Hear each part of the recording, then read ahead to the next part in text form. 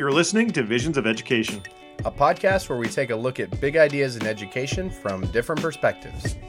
Hi, I'm Michael Milton, a high school teacher from Massachusetts. And I'm Dan Kretka, an education professor in Texas. We're here to help bridge the gap between educators in the K-12 and those professors in higher ed. We hope this podcast will help bring those fuzzy ideas in education into focus.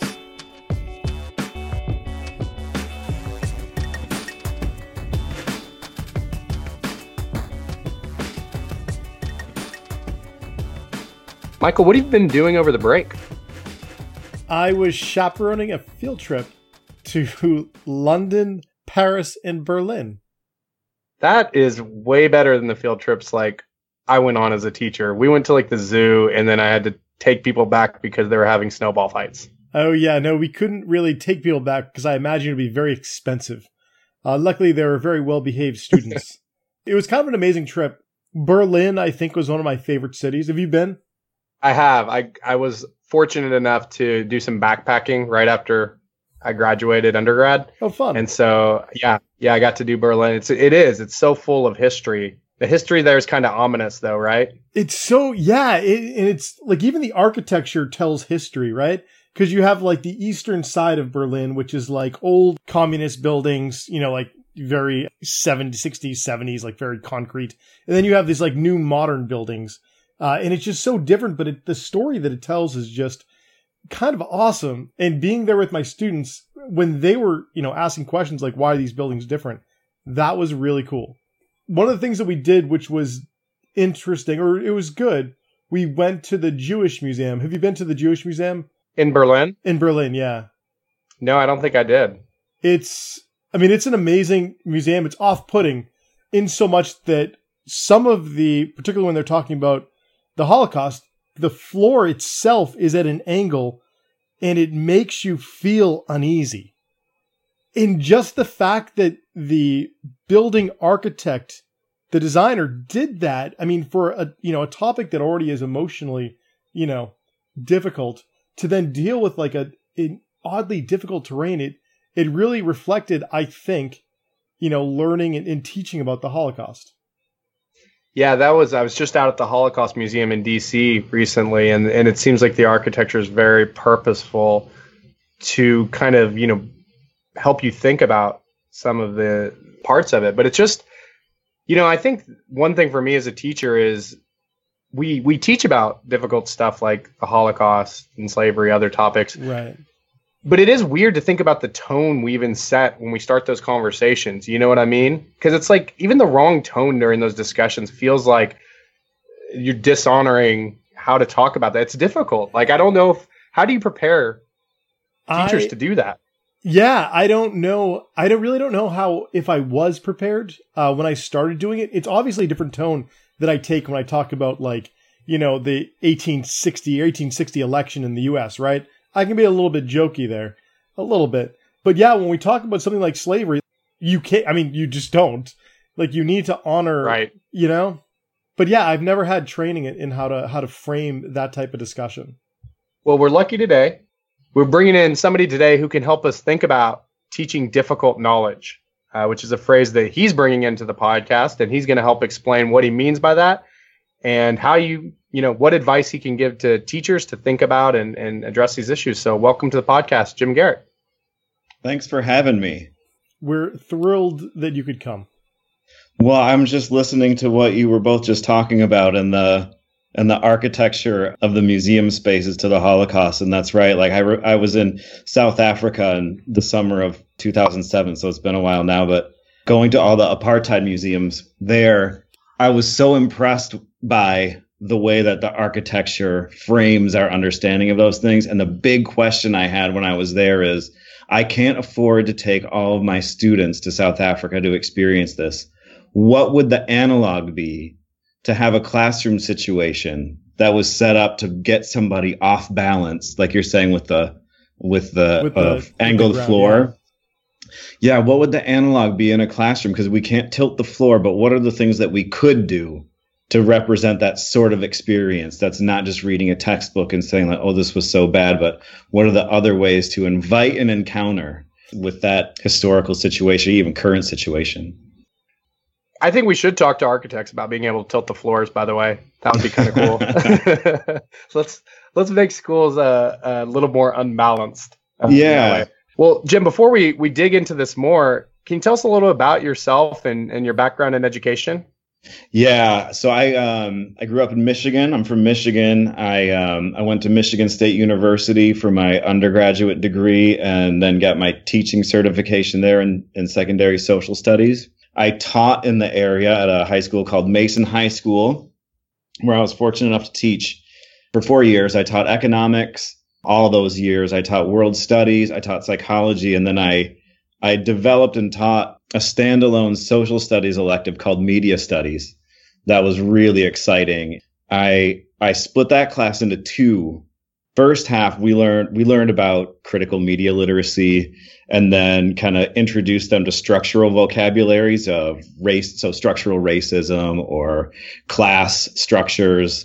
And we talked about other social issues like sexuality and gender. And then the second half of the class, they had to make documentary films that investigated one of those big issues as it played out in their schools. Oh, so wow. they did interviews with people, they did interviews with administrators, and then we screened them for the entire school community. So teachers and students and administrators and board members would come as well. That was really an exciting time. Friend of the podcast, Renee Hobbs, would be really happy with your media literacy work. So we've had her on a few times, and she's doing great work in getting it into schools, but it often doesn't make its way into the formal curriculum anywhere. That's right. And one of the things that I think we need so desperately, and I think some of the new research coming out of I think people would recognize the name Joseph Kahn. He's done citizenship education work.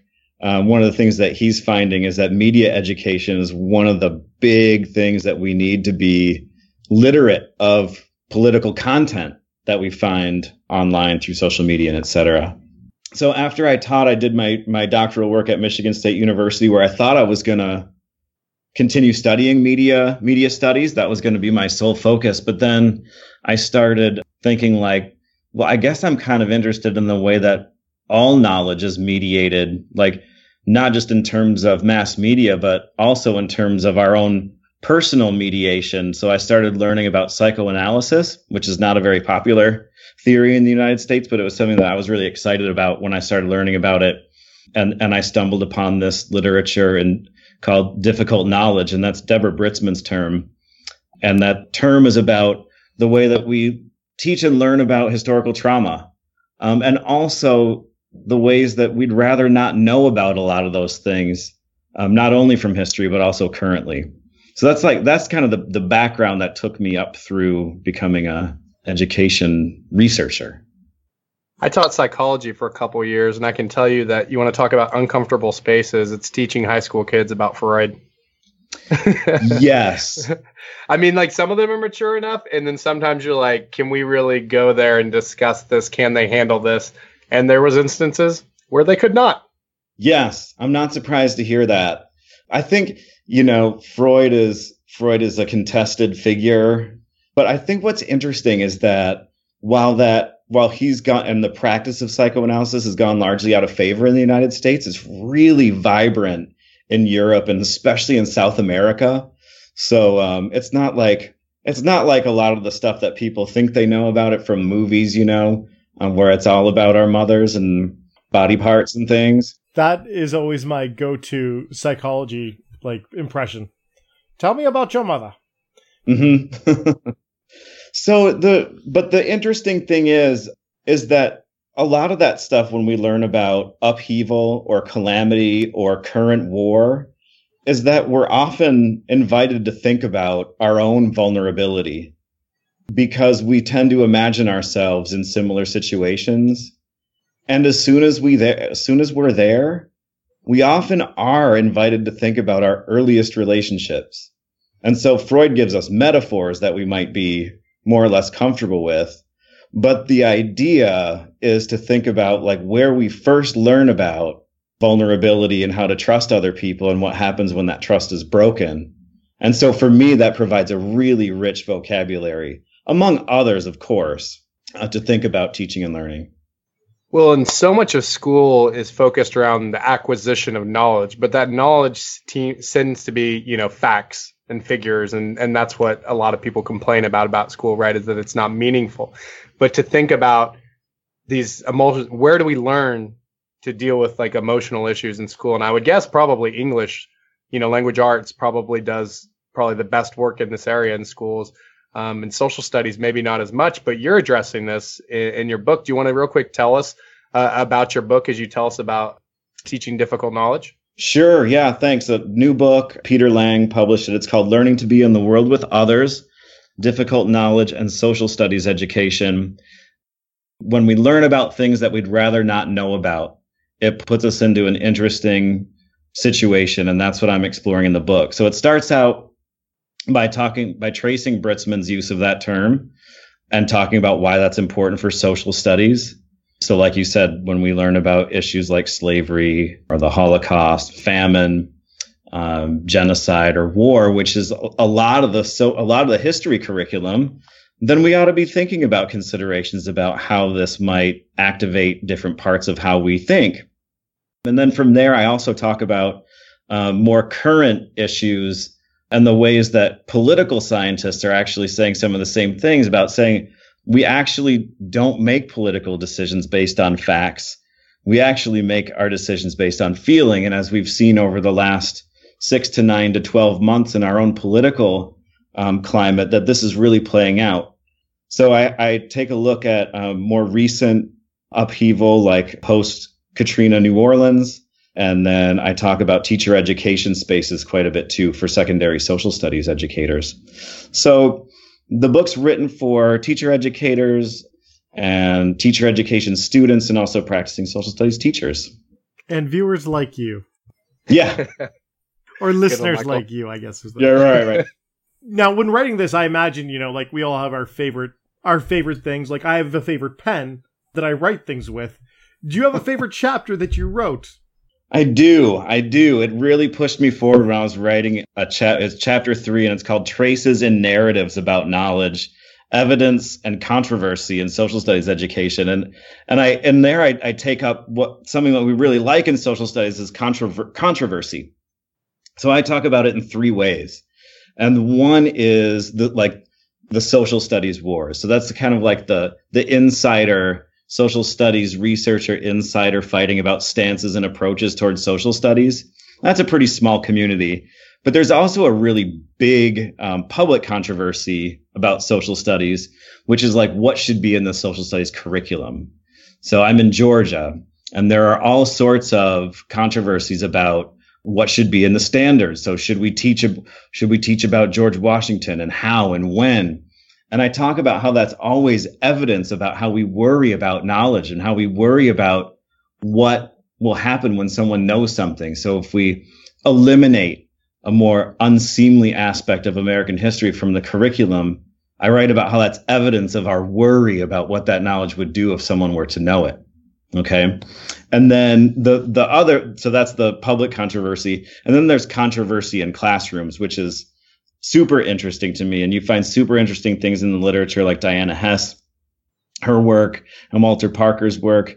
So there it's all about taking a stand and where we support students to have rational deliberation, which is great. And we totally need that. But none of that acknowledges what we're finding out from political science, which is that when we're political beings, we're in an emotional situation. And there's a quote that I really like from an author named Marshall Alcorn, and he says, "We seem unable to face the facts about our inability to take in facts." And that was sort of my favorite stuff to read about and then write about for social studies folks. Mind blown. That's a mind blowing quote. Mm-hmm. Because I think it's so true. I mean, we all know that, right? We don't, even when we learn something new, we don't often change our minds. Yeah, and it's across the ideological spectrum. And it happens more strongly the more well-educated someone is in a topic. So this is called entrenched they are. Right. So it's called motivated reasoning or cognitive bias, or some researchers call it the backfire effect, which shows that when you give somebody disconfirming evidence for their belief, rather than change or modify their belief, they actually become more entrenched in their already existing one. So that's the backfire effect. And this is stuff that psychoanalysts have said for a long time, and now the political scientists are starting to corroborate. It's fascinating stuff. To back up a second, you were talking about George Washington and some of the unsavory aspects of George Washington. I know this year I was talking with my freshmen, and we were talking about George Washington and slavery, and they're like, "Oh, Mr. Milton, don't worry, we already know." We were told in 6th grade. And I was thinking, well, are we doing this in phases that we are kind of like, giving these harder truths about, our so-called heroes? And is that okay? Or should this, is there like a timetable or an age that we should be telling more of the truth, where in the beginning they should only be getting snippets of our founders or an unsavory aspect of society? Yeah, those are always really, really thorny questions about how much and when and what's too much and for whom. And the best answer I can give to that is that has to be couched in particular contexts.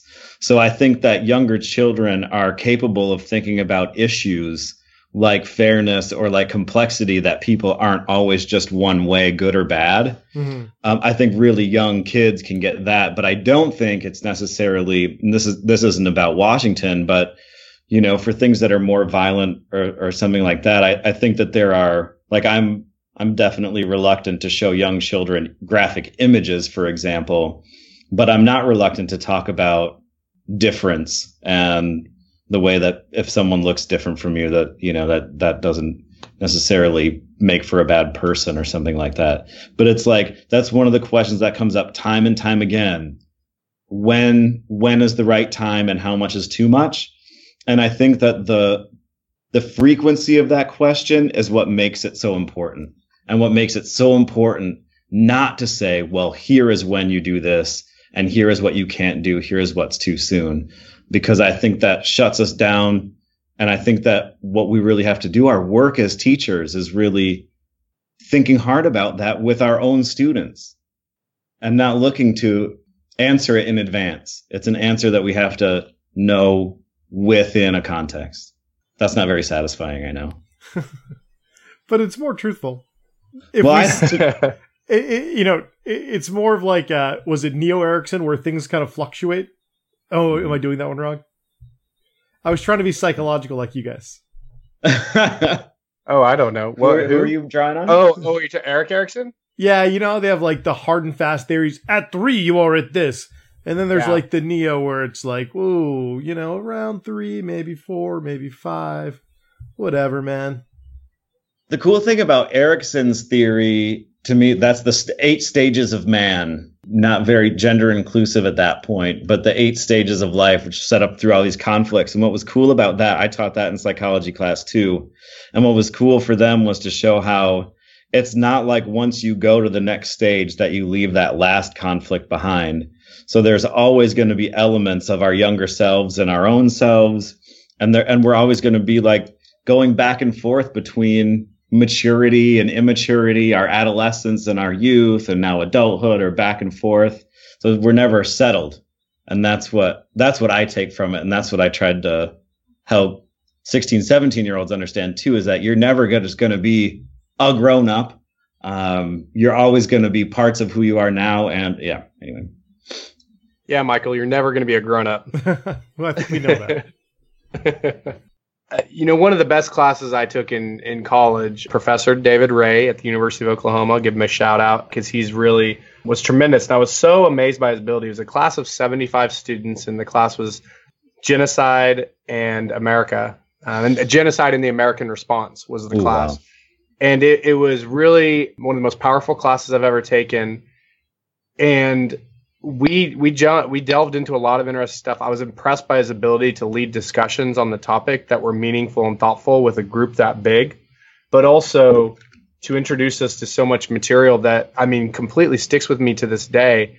And I think some of the hard part about it for me emotionally is I just felt like, how can I care about anything else in my life besides this? Like, basically one of the people we read about was Raphael Lemkin, who dedicated his life to, defining the term genocide and creating international law for genocide so that it would not happen more. And I've understood that call because it's so terrible. And I think I had a real difficulty to this day about how am I just investing a little of my time to this issue? Like, you know what I mean? It's like an issue of scale in my own life. And it's really hard because it weighs on me whenever I get into it. So I almost wonder if I protect myself by pushing it away at times. Mm-hmm. Yeah. I mean, the thing about learning about the social world is that it's often bewildering, right? And so when we're teaching social studies, if we're doing it well, in my view, we're going to be putting ourselves and our students into this space where they're going to be bewildered. And so like that's what I'm really interested in exploring is like what kind of experience can we make out of that? And how can we enable a thinking about going on and living in the world right now in light of the realities that we face? The alternative, of course, is not knowing about the realities that are out there or disavowing them and pretending like they don't exist. Like we see that happening a lot too. But I think a more ambitious or a more ethical approach is to say, yeah, like this is really difficult. And before we think about what should we do now, because that's where people always want to go, a question could be like, what is bewildering about this? Like, because it makes us feel like we're out of control, or is it because of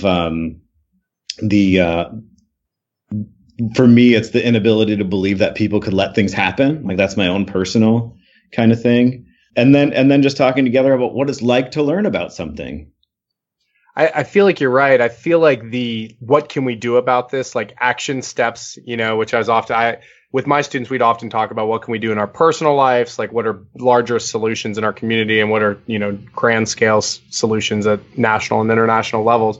But I feel like that was almost an emotional out to like, oh, we're going to start pointing towards actions because I don't know what to do with all this. And I mean, even just talking about it, I feel that way. Yeah. It's the equivalent of like, writing the check to donate to the charity and say, okay, I did my thing and now I can go on. And like, it's important to note that writing that check is crucial. Like we can't say that we shouldn't do that. And so we shouldn't say we shouldn't make plans to take action where we are.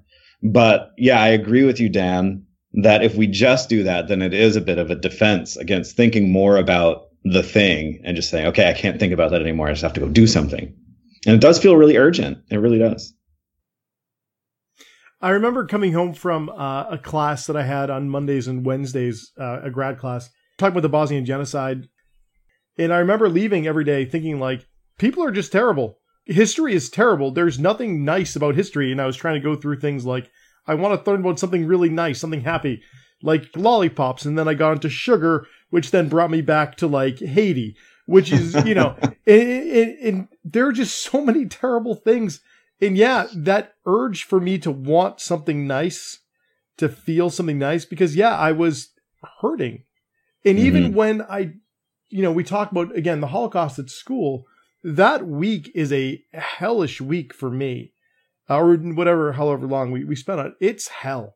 It's a really emotionally taxing.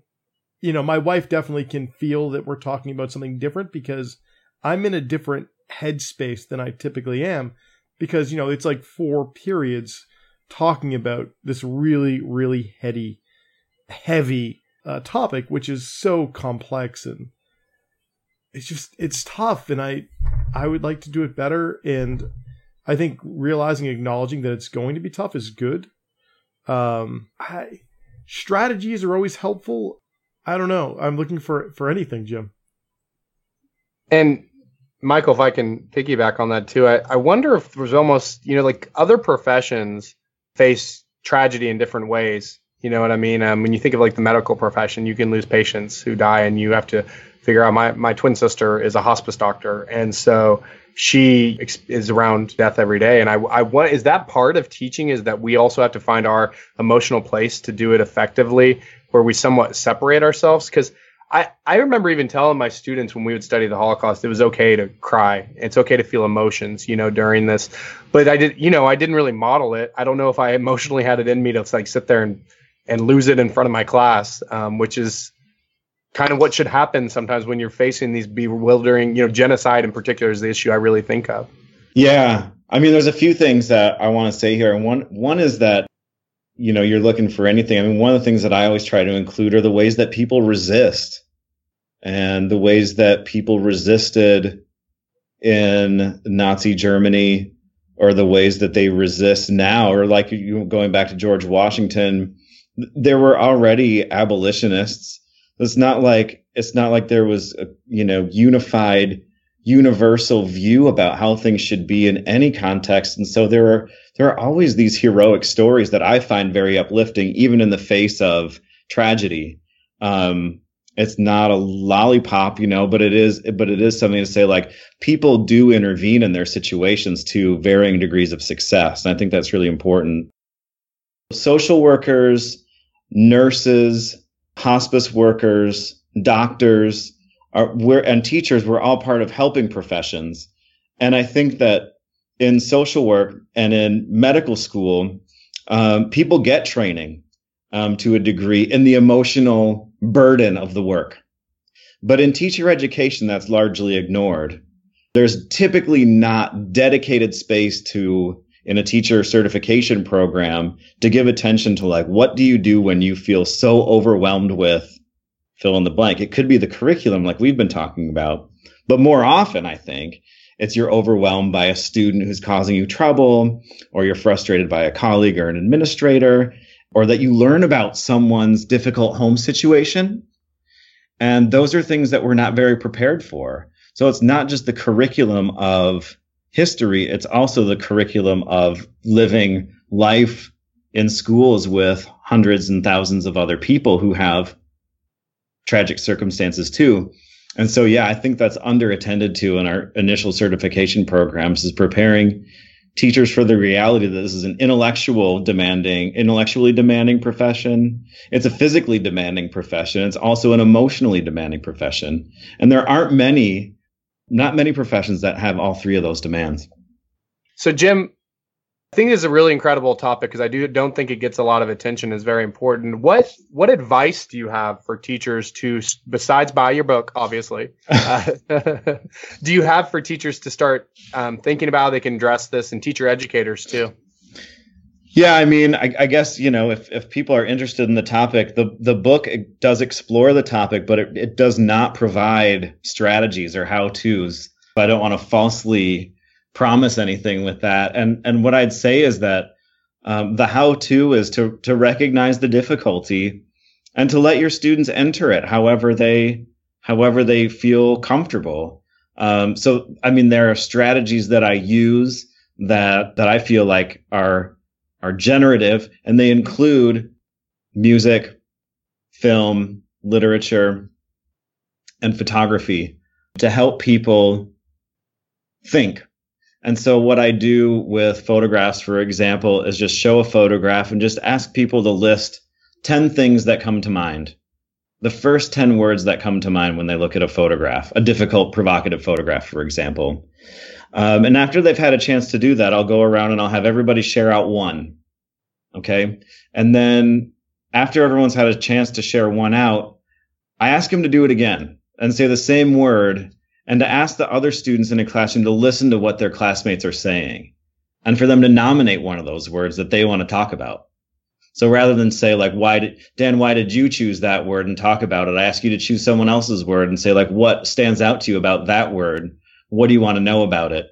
And that way it opens up the possibility for interpretation. And then after a few people chime in, I ask the person who actually said that word to explain why they chose it. And I repeat that a few times. It takes 5 minutes, but that kind of thing opens a classroom up for interpretation, and it prevents us from saying, like, well, here's the final answer. And anytime we can practice extending that moment where we're in trying to make sense of something, I think that's kind of the tip. That's kind of the trick that I would advocate for, that sort of prolonging of the question. That's interesting, because I guess I did get a little training in this in my teacher ed to give props again. I guess I got an okay education. My mentor I worked with at OU, Dr. Neil Hauser, he did some simulation activities that really play on your real emotions during it. And the first thing he always had us do after was talk about, he would say one word, that came about from it, because he wanted to allow us space and time to emotionally kind of reflect on what just happened. And I always thought that was such an important part of the game, but I guess maybe I didn't make that connection between what we were saying. And so got a little. Yeah, his work is terrific. You're lucky to have studied with him. Those sorts of activities that let people associate. So ask, like, what comes to mind? What thoughts do you have? What is the range of emotions you can imagine people having? That kind of question that gets the person off the hook a little bit. Well, it's not my reaction, but I can imagine someone thinking this is terrible. I can imagine someone thinking this is great. Just giving people permission to have different ideas. The more difficult it is, the more space people need to kind of take the chance to risk having an idea. Because, students will always worry. I mean, like, if I say this, how will it sound to other people? I mean, there's always so much going on in the classroom. And there's probably some issues even around, like masculinity, even in high school, because there's so much performance about guys like not being vulnerable and being tough. And so that's probably a whole nother issue, is getting some guys who've fallen into that box a little bit to feel free opening up and being vulnerable. Yeah, totally. I think definitely understanding that all those dynamics in classrooms, and it's going to depend on the topic. So like the racial dynamics, class dynamics, and gender dynamics are always going to be at play. But I think if we're talking about like current political issues, those are difficult to navigate as well. And giving people time and space to say how they feel about what someone has said is a way to give people permission to talk about that emotional content without saying like, hey, how do you feel about that? Like, what does that make you feel? People don't like that all the time. So there are ways to navigate. There are ways to navigate that masculine defense against articulating emotion, I guess is what I'm trying to say. Listen, thank you very much for coming on today. I feel like you've given us quite a bit to think about. And I don't think that our discussion is over, because I feel like part of the point of this is to have the discussion. You know what I mean? Like, I feel like that this is something that, with your colleagues, or this is to the listeners, I guess, with your colleagues or friends, like, have the conversation, talk about acquiring difficult knowledge, or helping students acquire difficult knowledge, and how do you handle it? How do you prepare your students? How do you prepare your classroom? So again, thank you so much for coming on today. Thank you so much for having me. I really enjoy your guys' podcasts. Thanks for having me. And we enjoy being enjoyed. Yeah. And we also enjoy you. We also enjoy editing. Jim, where can our listeners find you and your work online? Well, my email address is hjames@uga.edu, and I would encourage anybody to email me. I've got an academia.edu page, and I'm at Twitter at hjamesgarrett. And you can check out the book, Learning to Be in the World with Others, Difficult Knowledge and Social Studies Education, at any of your preferred online retailers. Wow. That was good. And we'll make sure to put links on our show notes that people can click right on. Awesome. So we'll definitely continue the discussion online. We really enjoyed it. Really enjoyed it too, guys. Thanks so much. Thank you. We're all about sharing the learning at the Visions of Education podcast. If you're doing something exciting, creative, interesting, or you just want to chat, hit us up at Visions of Ed. That's our Twitter handle. We're also on Facebook. We're even on Pinterest. I don't know why we're there, but we are there. And of course, if you haven't already, subscribe to Visions of Education on iTunes, Stitcher, Google Play, or wherever your podcast needs are met. And if you write us a 5-star review, we will read it on the air. It helps people find this podcast. You can find me on Twitter. I'm at Dan Kretka. And I'm at 42 Think Deep. Until next time, this is the Visions of Education podcast, signing off.